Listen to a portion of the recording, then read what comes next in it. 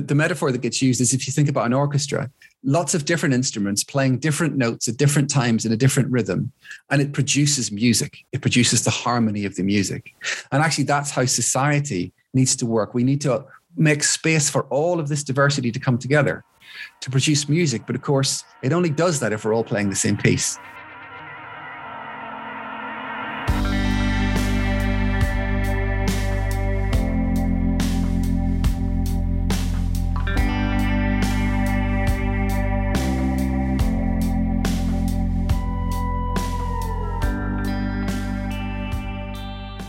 Hello and welcome to another Human Givens podcast. I'm Jo Baker and I'm part of the Human Givens team. My guest in this episode is Gareth Hughes, a Human Givens psychotherapist. Gareth is the Educational Director at the Human Givens College. He's also a researcher and nationally recognised expert in student university mental health and wellbeing.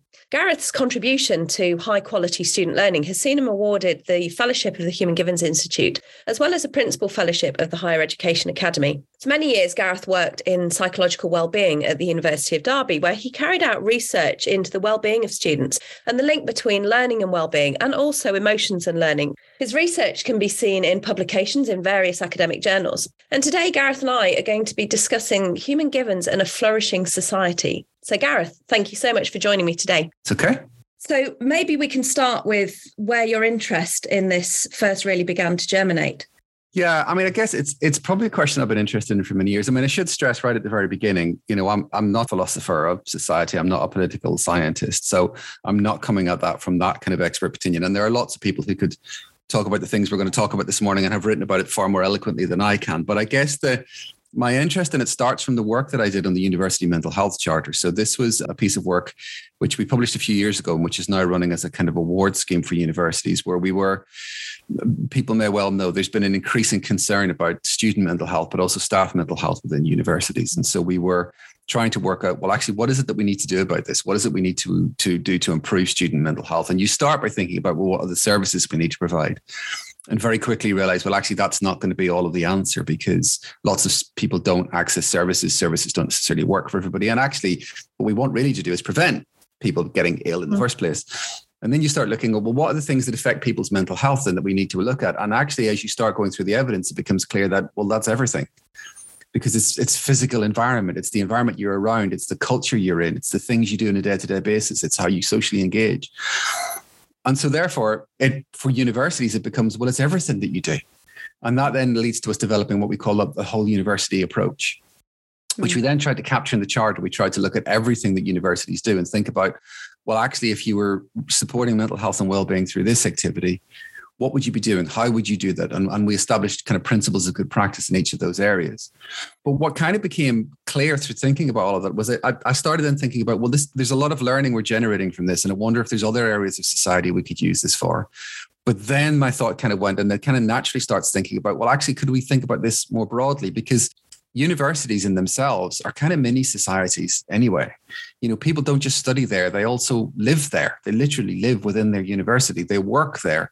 They have their social life through their university. Universities are organized more like societies than they are like organizations. They don't really work the way organizations do. You have a kind of central government. You have a civil service. It works in that way. And so actually, maybe there are some things from this that we could actually think about when we come to think about society more broadly and the issues that are going on there. So I think that's really where my ideas germinated. And in order to do the charter, I started having to read and re-engage with lots of the kind of this philosophical discussions going back, thousands of years about what makes a good society. So that's really where my entry point to all of this is, I think. Yeah. So what does a healthy society look like? Well, that's a very contentious question. And it really depends on what you mean, which is one of the reasons it's kind of so interesting. I get attracted towards questions that are difficult and complicated. I get quite excited about them. And I guess that's one of the reasons I get attracted towards all of this. But if you think about a mentally healthy society, then it kind of does have to think about all of those aspects I talked about earlier. How do we actually get our heads around thinking about everything that we do and its relationship to mental health overall? And so I guess that's then where from my perspective, being a Human Givens therapist, I then started to wonder, well, actually, could Human Givens theory help with this? Could the way we think about Human Givens actually help us think about What does a mentally healthy society look like? How do we go about creating that? And is that the thing actually we should be doing? Actually, is that the thing that's helpful? Or actually, should we be thinking about other things, and then mental health will arrive as a result of all of that? Because I think most of us at the moment would acknowledge that even pre-pandemic in the West, there were some worrying trends that were coming up. We were seeing rising levels of mental illness. We're seeing, even aside from mental illness, just rising levels of unhappiness generally, more political conflict, more anger, more of people not being able to see each other's point of view. And lots of then politics being done in kind of abstracts and nominalizations, where we then end up not even talking about the same things, and we can't even agree what we're talking about in many cases. And that's not a helpful place to be. I grew up in Northern Ireland during the Troubles, and I know only too well that when you end up with a society that can't agree and can't speak about the same things, you end up in a very, very bad place, and you can end up there very quickly. You know, the Troubles went from not existing to being full blown in about 6 months. Society collapsed very quickly, and it does collapse very quickly when those things go. So actually, it's not a good place to be when you can't agree what your story is. So, I mean, it does really feel as if there's been such a decline in the cohesiveness of community in general, and lots of different pockets doing lots of different things. And actually, maybe if they really sat down and understood, there might be some shared ideas there, but they're all coming at it from different priorities, I guess. Yeah, I think that's right. And I think that for me, the bit of this that's really important, and again, this is one of the insights that we can take from Human Givens, but I guess also from the fact that I come from a very storytelling-based culture, is the importance of story in this. Because we know as individuals that our stories are incredibly important to us. And people like Lisa Feldman Barrett have written about the fact that the idea that actually the stories we absorb as children shape how we think about the world, but even shape us at a very almost neurological level. Like they create the connections in our own brains and the shape of our minds, really. So they're important to us as individuals, but they're really important to us as societies as well, and as communities, because there is a theory that the reason that religion appears to have appeared across the world at the same time is because it had such a useful social function in creating a story that bounded. We didn't have to sit around the campfire at night going, well, what is this right or is it wrong? What should we do about it? Because religion gave us an answer. We believe this, therefore this is the right way to behave. Therefore, if someone's doing this and it's not the right way to behave, we need to act. It just simplified and made everything easier. And so we need those stories to give us that sense of social cohesion, as you were saying about. We have to have a way of holding together, and we need a kind of shared story. Because if we can't agree who we are and where we're going and what is right and what is wrong, then we are in trouble as a society. And again, if you think about, one of the things that tells me that this is happening, if you look about the arguments about history that have started happening over the last few years, whether empire was a good or bad thing, or whether the National Trust should talk about the fact that many of its properties were built on the profits from slavery, or, all of this kind of stuff about whether, people are reacting very angrily to that idea. When you start having those arguments about your past, it tells you that we don't agree on what our story is for now, and we're worried about what our story is going to be in the future. So we're really arguing about our future when we have those arguments about our history. And again, in Northern Ireland, the arguments were, I used to have to be sent away to relatives because there was a march on my street every July that was celebrating a battle that took place in 1690 and that led to physical violence in the present. So when you start having those arguments about your history, again, it's a concerning thing. So that concern about story is really then, again, one of the things that attracts me towards this is to think about, well, actually, do we need a new story? Do we need some kind of story framework that can help us to think about what's going on and what we're going to do next? And one that's clear rather than one that is, in effect, what you're talking about here is a form of censorship. Yeah. Well, there could be a form of censorship, but it's also, I just think about, there's a really interesting thing. Richard Bentl's been doing some really interesting work at the moment, looking at political views and kind of thinking styles. And some of this, I think, is also about safety and security in terms of our story. And some people feel very comfortable with a complex worldview, and some people want it to be simple and clear. And there's a conflict in that, and there's a balance point in that we need to find as well. And so people then react on both sides of it, even struggling to really even just understand how people on the opposite side of the argument can even think in that way. It just makes no sense. How can you get to that point? But it's coming out of a different mindset of looking for different things in your story, either looking for the certainty and the surety of a simple story, or looking for something that can actually engage with the complexity that you see in the world. I think this is one of the reasons we see such splits in view between young people and older people right now. One of the bigger dividing lines in terms of political view at the moment in our society is actually between young and old. But if you talk to we both work with students, their level of comfort with complexity around things like sexuality and gender, it's just not even a thing that they need to think about. It's just comfortable. It's part of their life. It's part of the universe.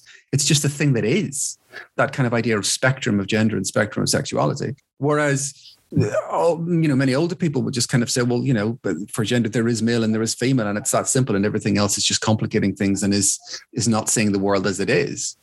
And then young people hearing that kind of confusion or which is a genuinely expressed thing, I think, don't hear confusion, they hear prejudice. Yeah. And so you've got these two conversations happening that are actually, people aren't even hearing each other having the conversation anymore, because there's just, as I say, you've got a generation of people who grew up where gender was just simple and straightforward, and you could be secure in that belief, and a generation that's been brought up with an idea of it being complex and who have just absorbed it and are perfectly comfortable with it, and who find challenges to that kind of threatening. So some of it, as I say, it's about the fact that the way we talk about it, the stories that we have to talk about it are just different. And really that comes down to model of reality. Completely. Yeah, completely. And this is, I think, the issue is that we lack a shared model of reality. Now, we always have our own individual ways of coming at things and our own individual model of reality. But if we're going to hold together as a society, we have to agree on something. And we have to agree what we're trying to do and where we're going towards somehow. Now, it's important not to overdo that, because I think, if you look at past times when we would have thought about having social cohesion, if you look back to the 1950s in the UK, and you might think, well, we had a clear sense then. There was the post-war consensus and social cohesion. But, if you were gay, there wasn't a role for you in that. If you were black, on one of the Windrush generation, there wasn't much of a role for you in that. So let's not overdo how good that social cohesion was in the past. But that is one of the challenges now that we're recognizing those kinds of things more, and we're making more space for everyone to feel part of it. That gives us a bigger challenge to find a framework that can hold all of that together, I think. I mean, it might not be something that we can answer today between ourselves, but can we look back to a time when we can say, oh, this was an era of optimum social cohesion? I think it really depends on whose point of view you take. Really. Model of reality, yeah. Model of reality, absolutely, yeah. Because I think there were times when we probably did have. I mean, there were forces that pushed a social cohesion together. So, you could argue, for instance, that, the dominance of Christianity in the West, for instance, created models of social cohesion. Everyone believed more or less the same God and worshipping in the same way for quite a while until the Reformation happened. But then, under the pressure of that, if everyone feeling the same, then the Reformation does happen, and you get hundreds of years of horrendous violence across Europe as a result. So it's quite difficult. I think when we look back to the past, we smudge out all those difficulties and we see, the easy picture to grasp and hold. So I doubt there was ever a point when it worked perfectly. And I think it's something we're always working towards. I think the issue at the moment is we've forgotten that's what it is we're trying to work towards to an extent. And if I look at some of the analysis at the moment, some of philosophical writings that are happening right now, I think some of the best analysis for me is this idea that to an extent we've forgotten what society's for. I mean, why do we do this? Why do we live together like this? Why do we all band together? 60 odd million people in the UK as part of one country. Why do we share our resources in this way? Why do we live next door to neighbors who, might suddenly grow Lalandiae that block out our sunlight? Why don't we just all go off and live by ourselves? Why don't we all just split away and live completely separately? And part of the answer to that is, it's because human beings aren't solitary creatures. We need other people. In order to meet our needs, we have to be needs for community. We need a community around us. We need to be connected to other people. Otherwise, it has a really negative impact on us. But actually, I think that question about, well, what's society for, is kind of where I then arrived. And that's not a new thought. And many, many people have thought, more intelligent than me have arrived at that thought and come up with much better answers than anything I'll ever conjure up. But I think it's an interesting place to get to. The parallel I draw is with the writings of Alistair MacIntyre. in the early 1980s, wrote this book called After Virtue, where he talked about the fact that one of the reasons we struggle to understand what's right or wrong anymore, one of the reasons we struggle with the idea of morality, is that we've forgotten that morality had a purpose. And he talked about the fact that in the writings of the ancient Greeks, and actually you can see it in other writings around the same time, so you can see it in kind of philosophical writings from China, for instance. There's this idea that morality kind of is a 3-stage thing. So we come into the world half-formed as human beings. So we have some things already laid down, but we have to develop. So the second stage is we then have to grow and to develop. And what we grow and develop to do is to live virtuous lives. So we grow and we develop so that we can be virtuous. And by being virtuous and by learning to take pleasure in acting in a virtuous way, we then will also have well-being. And that, having a society full of people who are trying to act virtuously, will then create a society which is good for the well-being of everyone. And that's what morality then is for. Morality is to achieve that. What then happens is Christianity comes along and that third bit gets replaced. So we're growing and developing in order to please God. So we're going to live in this way in order to please God. And then as Christianity starts to wane and starts to lose its influence, for a while we're left with the kind of narrative that Christianity gave us, but it gradually fades. And so we end up with kind of moral relativism and this idea that, well, you know, morality is just about what the things that you like. So if you hear a story and it makes you feel good, it was morally good. And if you hear a story and if it makes you feel bad, then it was morally bad. Because actually there's nothing to hold it down. And that's because we've forgotten the purpose of what it's for. And I think there's a similar thing that's kind of happened in regards to society. We've stopped really talking about what society's for and why we all band together and why we do this thing. And so we end up not talking about the actual thing we need to be. We're not, it's kind of like in therapy where you're not really focused on the real cause of the problem. You know, you can do an awful lot of good work to help somebody manage what's going on, but if you're not really dealing with the actual problem, you're not going to get to a real solution for them in the future. Mm-hmm. So if I think about what you're saying, then we've moved from a place of virtue, which I guess is, and correct me if I'm wrong, the balance between our desires and our needs and reaching a positive result for the good of the wider community. Yeah. So we've moved from that with the different layers that have been added and diluted over the years to a place that is perhaps much more self-centered and self-serving. Yeah. I think that's right. And I think it's happened in a way because of trying to answer that question. For me, the best answer is, you know, going back to exactly what you were just talking about, which is Aristotle's argument that societies exist to promote and maintain the well-being of their citizens so that they can flourish. I mean, he talked about eudaimonia, which means being in your good demons, which is a phrase I really like, actually. But we translate that mainly as flourishing these days. So that if a society is promoting the well-being of its citizens, they'll be flourishing. And actually, that's why societies exist. They exist in order to do that. And I think what happened was, in trying to come to an answer to that question, things kind of developed over the last few hundred years, and particularly through the 20th century, to a point where we thought we had an answer to that. And the answer was about individual freedom, which was incredibly important coming out of the idea of the Renaissance and the Reformation, this idea of individual liberty, and particularly liberty of choice. That then was provided through market economics, that we would have a meritocracy that would then allow people to grow and develop, to achieve their level of ambition so that they could then have the money and the resources they need to acquire the things they wanted. So the liberty of their choice through market economics, they would make rational choices because human beings were seen as making rational choices, using the finances at their resources to buy the things that they wanted, which would then lead to them being happy and having good well-being. And this then is what society kind of got structured around. And then the economy then became kind of the focal point. And this happened on the left and the right. This wasn't it can't be attributed to either political side, because Marx on the one hand said the workers taking control of the means of production would mean that they were in control of the economy and their destiny. On the other side, you had people like Hayek saying that actually the free market was the way that you protected individual freedom and prevented slavery and serfdom. So then the economy became the main role of government. You know, when new governments come in, it becomes, well, the key role is to promote growth, because it's through growth that we'll be able to promote individual wealth. People will then be able to access the market and buy the things that they want. And that then will lead to everyone's well-being going up. But we kind of forgot in the background that original question still sat there. And that actually then this just became our reality. And actually, this is just one of the ways in which people think about how you meet your well-being. This is what's called desire-based theory of well-being, which is that our well-being arises from being able to meet our own desires. If you want something and you get it, then you're happy.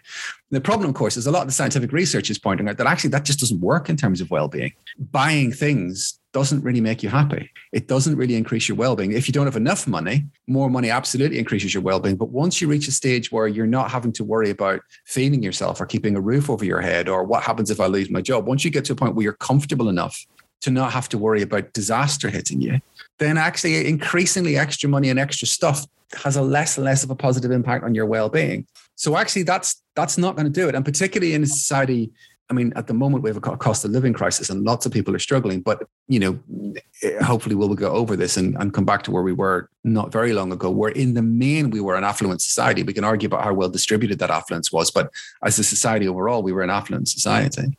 But still higher levels of depression, higher levels of unhappiness, because this wasn't really working anyway.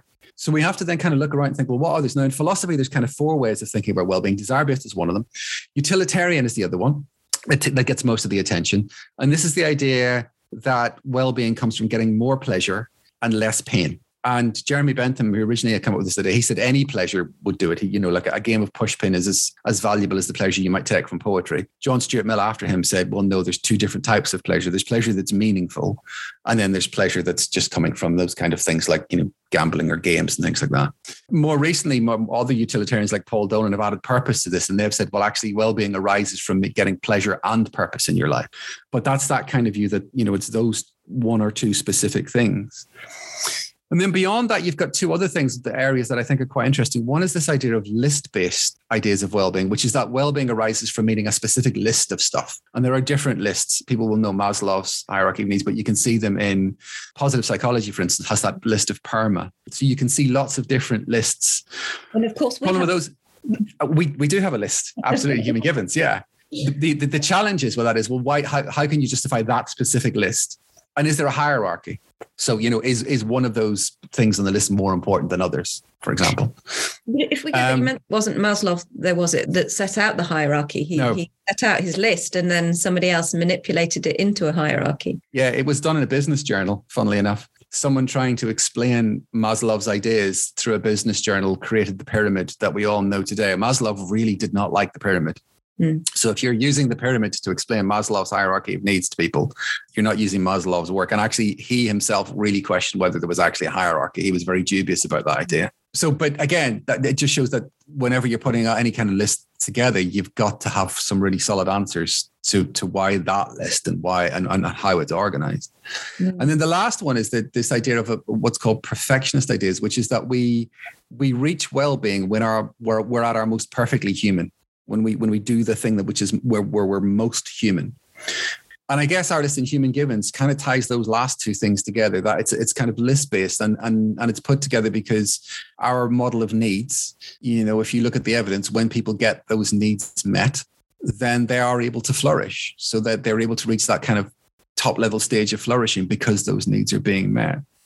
There's also 2 models in psychology of well-being, at least 2 other models. So, there's real arguments about what it is that actually brings well-being about, which makes this whole question about how society can support well-being really complicated. But that, I guess, was I was reading all of this stuff, trying to think about this. And the challenge, I guess, with all of it is you can't come up with a framework that takes a side, because what we're looking for is something that can give us a shape to look at the world that allows us to still debate and discuss and disagree and research and figure this out. If it determinately says, oh no, we're going to take a left-wing or a right-wing approach to all of this, then actually we're not really giving an approach that takes in the diversity of human thought. Yeah. And the other thing is we've got to have a framework that takes in the whole diversity of human experience as well, and the diversity of the society that we have now. But like we were talking about earlier on with complexity, again, I think Lisa Feldman Barrett, she talks about, having to take a Darwinian approach to population level thinking. And what that means is when you think about what would people do in X circumstance, you can't just come up with one answer, because people will do 100 different things in response to one stimulus, because that's who we are. And it's a real strength of the species because it means that the species is adaptable. It means that if a disaster struck tomorrow, if a meteor struck the earth tomorrow, like it did for the dinosaurs, if we had only one way of responding to that, as a species, we would be very vulnerable because if that one way didn't work, we'd be wiped out. Mm. But if you've got 100 ways of responding to it, and different people go off doing different things, then some people will perish, unfortunately, but some will survive, and therefore the species will survive. Mm. So actually, all of those different responses are informed by learning. Exactly. By those different experiences that we have as people, by the things that we individually and as communities learn. And as a result of all of that, as a species, we're so much stronger. Diversity is actually our strength. Our complexity is the strength that we bring. And it's why we've become the dominant species. It's that adaptability that's made us dominant. So as a society, having diversity is really helpful because it makes you adaptable. It means when the environment outside changes, as a society, you're more likely to be able to change. There was a time when what was really valuable was having people who were really good at metalwork because that was the dominant technology. It's less helpful now. Now it's really helpful if you've got lots of good people who are good at developing software. But back when metalwork was the dominant thing, having a software engineer wasn't particularly useful because we didn't have computers and we didn't have software. So actually having a diversity so that actually as different things arise and fall, you can respond to all of that is really helpful. But of course, it creates a challenge because how do you make that cohesive? And I think I really like this Chinese idea, this Confucian idea of harmony. Now, in the West, we interpret the idea of societal harmony as being about uniformity and that it's being imposed on us. But actually, from the Confucian perspective, harmony comes from the metaphor that gets used is if you think about an orchestra, lots of different instruments playing different notes at different times in a different rhythm, and it produces music. It produces the harmony of the music. And actually, that's how society needs to work. We need to make space for all of this diversity to come together to produce music. But of course, it only does that if we're all playing the same piece. And I think that's the challenge. What's this piece? That's actually going to allow us to have this social cohesion whilst protecting individual freedom. Because that, again, is the thing that all philosophers, back to Aristotle, up through Rousseau, Bertrand Russell, all the way up to today, is that there's this tension in any society between social cohesion on the one hand and individual freedom on the other. Because we've seen attempts to impose social cohesion in places like communist Russia, and the Soviet Union. And actually that attempt to squash individual freedom was horrendous for people's well-being. But equally, we've seen with this experiment in the West that actually abandoning social cohesion completely to push for individual freedom actually results in this kind of fragmentation. And, just look at even before the pandemic, loneliness was dramatically on the rise in the West. So actually, we've got to figure out a way of how do we pull it all together? What's the framework which allows us to find the balance point between social cohesion and individual freedom if we're really going to create a society that supports the well-being of everyone? So working together as the collective good of society being the goal. Yeah, absolutely. That question of what is the common good, I think is a really important part of this. Yeah, absolutely. So how do we do that? Well, this then is where I think Human Givens can offer us something. Because if we think about where, as I say, Human Givens sits as a kind of list-based, perfectionist, teleological idea that can think about if human beings can get their needs met in a healthy balance, then actually they can flourish.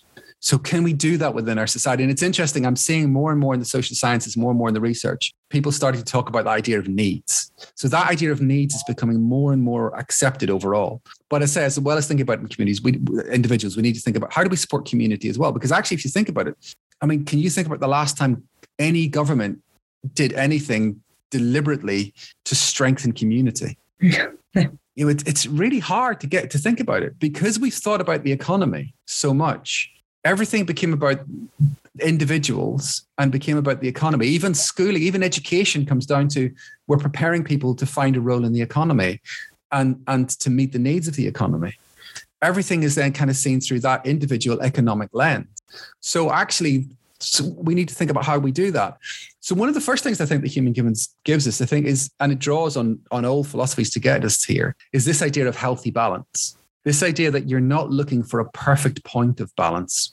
And I think that's really useful because one, it takes us away from the extremes, first of all. So we can't stay in our extreme views on either side of the argument. We have to acknowledge that actually the truth is going to be somewhere in the messy middle, somewhere where the nuance is. We've actually got to walk into that complicatedness in the middle to work out where the healthy balance point is going to be.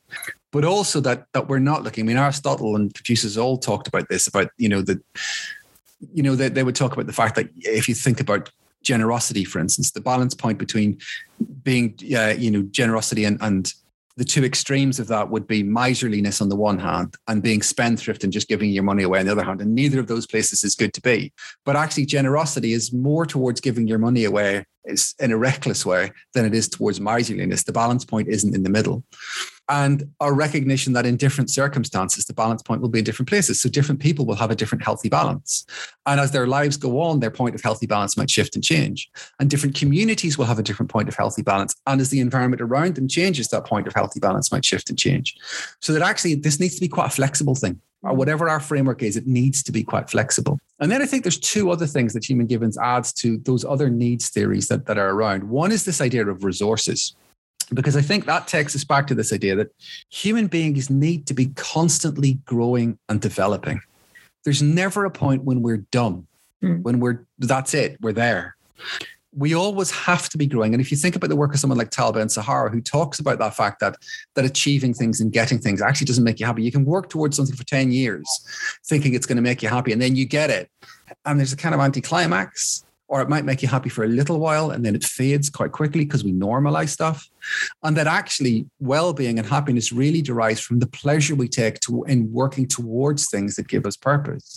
So we've got to be constantly growing and developing. And that really means we've got to be constantly learning how to use our innate resources and developing our life resources. So all those things that we're born with, learning how to use our imagination in a healthy, positive way, learning how to step back into our observing self so that we can really see the circumstance that we're looking at with all of the reality that's in there and all the messiness that's in there.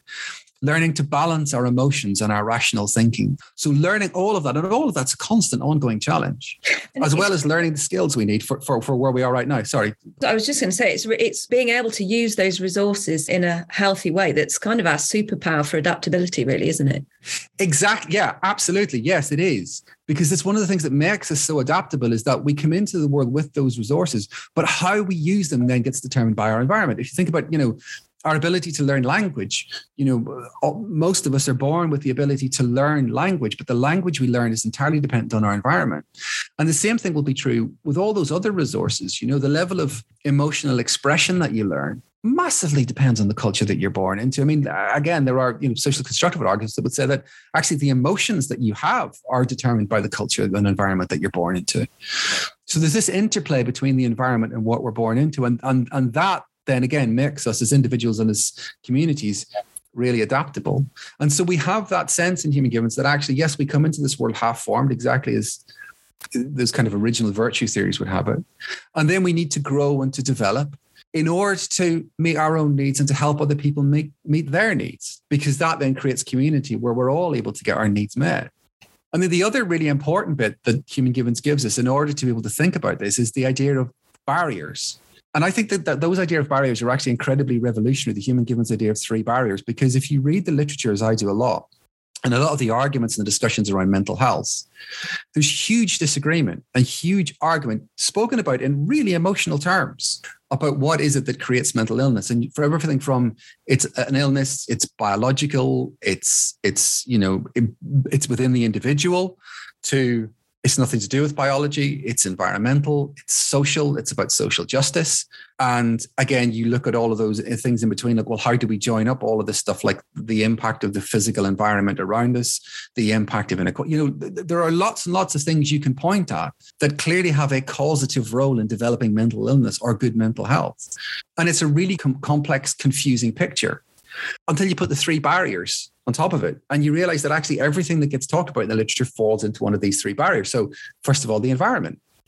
The environment can be a place where we get our needs met, and it can be incredibly nourishing, or it can be toxic, and it can create problems and barriers to us being able to meet our needs. So that can come down to physical things. So there's really interesting paper published recently identifying that the quality of housing that people live in has an impact on mental illness. It's not a surprise, but really solid research demonstrating that the quality of what you live in, we see the impact of the natural world. More and more literature showing that the more contact you have with the natural world, the better your level of well-being tends to be. From a societal point of view, there's then a whole series of interesting and difficult questions for us to think about, because it's quite clear that inequality, we used to think about this idea that actually it didn't matter what the level of inequality was as long as the people at the lower end had what they needed. Actually, it's becoming increasingly clear that an unequal society creates a lack of cohesion and impacts on things like our need for status and our need for, that need for value and our need for community and connection, and actually therefore has a negative impact on mental health. So how do we tackle that? A huge lack of shared model of reality as well. Completely, because at different ends of that inequality scale, people just see the world completely differently. And what justice is seems completely different from different ends of that world. You think about physical environment, you think about the fact that, it's quite clear that pollution has an impact on mental health. That's an interesting challenge for us to think about. How do we have social cohesion without forcing it, without forcing people into roles that they don't want or they don't feel comfortable with? How do you have social cohesion whilst leaving space for people to still be free and express themselves and express their difference? Those are challenging questions. And I'm not necessarily going to try and answer them all today, but actually having this framework helps us to kind of position those. Second thing then, the second barrier that we identify then being potential harm. So harm to those kind of internal guidance systems. So the first question being, well, how do we reduce the number of people who experience that? How do we reduce the number of people who experience trauma in their lives or that kind of conditioning, which results in them having behaviors and ways of engaging with other people that actually get in the way of them being able to meet their own needs? And then on the other end of that, how do we support those people who need help when they need it? It's a really interesting thing when you read about anthropologists looking at prehistory, and when they identify civilization, when they believe civilization has, they can look back at fossil records and go, civilization arrived. The thing that they highlight is finding broken bones that have healed, because that means somebody was injured and somebody else looked after them. And that's the mark of civilization. How we look after each other when we need support is what identifies, how civilized we are. So how do we do that? And then finally, that question about growth and development. How do we ensure people have the skills and continue to keep developing skills over the course of their life and insight and knowledge and understanding, so that they as individuals and as communities are able to then use their resources to meet their needs? And again, there's a whole question about balance. I mean, this then thinks about, when you think about what do we do with our education system, if you shift it away from thinking about how do we arrange our education system to get what the economy needs, towards how do we arrange our education system to ensure that people have the skills, understanding, knowledge, and ability to work as individuals and as communities to use their resources to meet their needs in balance, that's a completely different question. Absolutely. And we've moved so far away in education of focusing on the skills and the resources of the individual, and towards pushing them into things where they feel that pretty much all of their needs are compromised in that, their need for, status. So I guess it's, it's kind of like the Einstein quote, isn't it? That, if you judge a fish by its ability to climb a tree, and all that. Yeah, absolutely. You're going to feel like a failure, aren't you? Absolutely. Yeah, completely. And so much of our education system, certainly in this country, is now very focused on, passing the end of school exams. Yeah. There's no inculcating the love of learning. There's no building skills for lifelong learning. And that's not the fault of teachers, by the way. Teachers, one of the reasons we get so much burnout in the teaching profession is teachers themselves don't like this. But it all comes back to that original framework, which is that actually, if we train people to be able to pass the exams, then they'll be able to go to university or get the job that they need. Then they'll be able to earn the money that they need to buy the stuff that will therefore make them happy and therefore lead to the good well-being.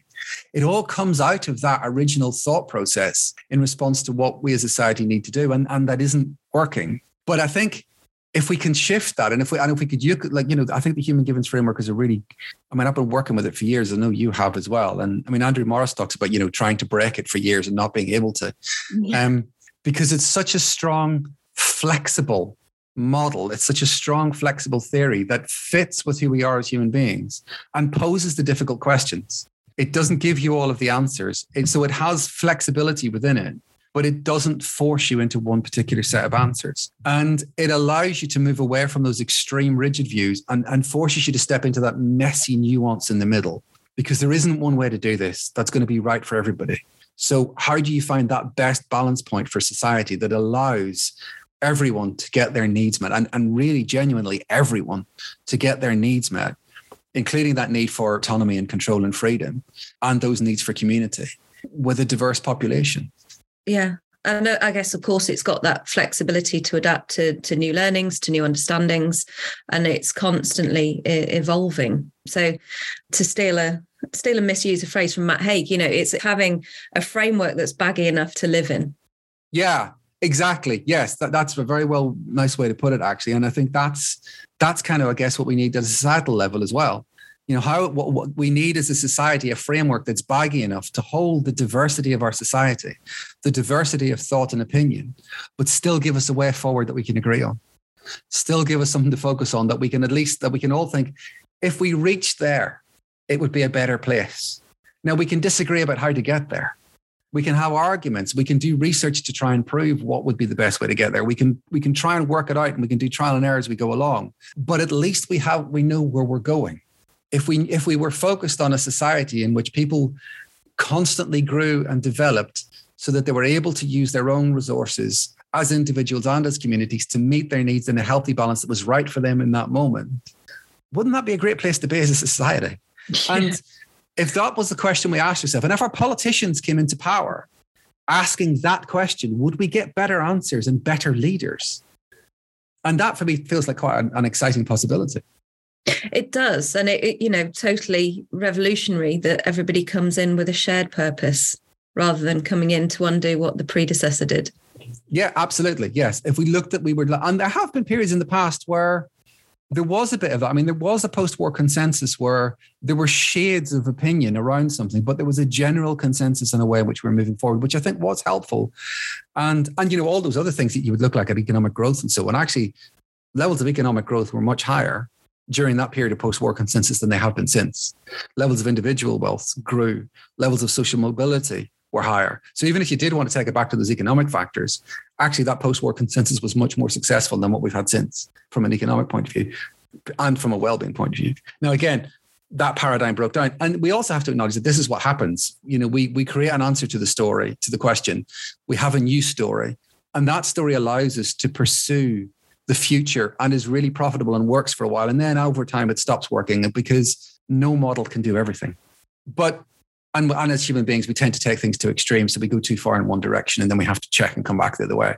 But I think if we can get a more flexible model and one which actually is focused on who we are as human beings rather than thinking about us as economic actors, then I think it's more likely to get us there. And I think the other thing then we can take back is we can also then take this back into different parts of society. So we can come back and think about workplace. And if you're thinking about the workplace being a good place for well-being, it's not enough to just provide yoga and mindfulness classes, which lots of workplaces do, and it's great that they do, but that's not going to do it on its own, because that's just one thing. That's just about you helping develop some skills in your employees. You've also got to think about, is there anything in the workplace causing harm that you need to stop doing?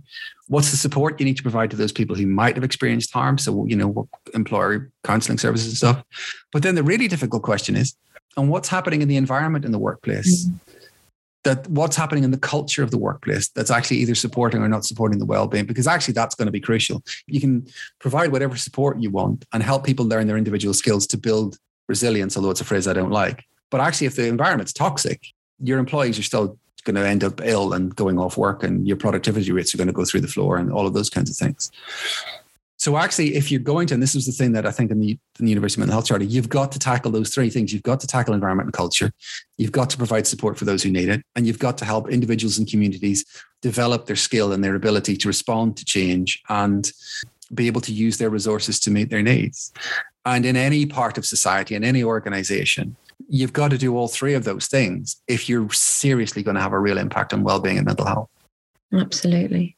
There was a really interesting article last week, actually, about mental health crisis. Is it actually an environment crisis? Yeah. And I think there's a really strong argument for that, because if we can't get our needs met in the environment, we will become mentally ill. That's we go into distress. All living things, this is one of the foundational idea of human givens. All living things, when they cannot get their needs met, go into distress. Just think the plant behind me, when I forget to water it, it goes into distress, because that's just what happens with living things. So if we're in environments where we can't get our needs met, we go into distress. It's a fairly simple, straightforward idea, but it's incredibly powerful and incredibly deep. And actually, if we made that the center of our focus, it might help us create societies where we were all a bit more happier. And interestingly, those societies that do seem to do this a bit more, where they are more balanced and where people are able to get their need for community met and feel they can trust their neighbors more and, are just more generally able to get their needs met, they are generally happier societies. They have lower levels of mental illness. They have lower levels of conflict, higher levels of well-being. And so, there are some very clear pointers towards the idea that actually doing this would be a useful thing for us. But, adding the human givens model to it might bring some clarity that we didn't have before.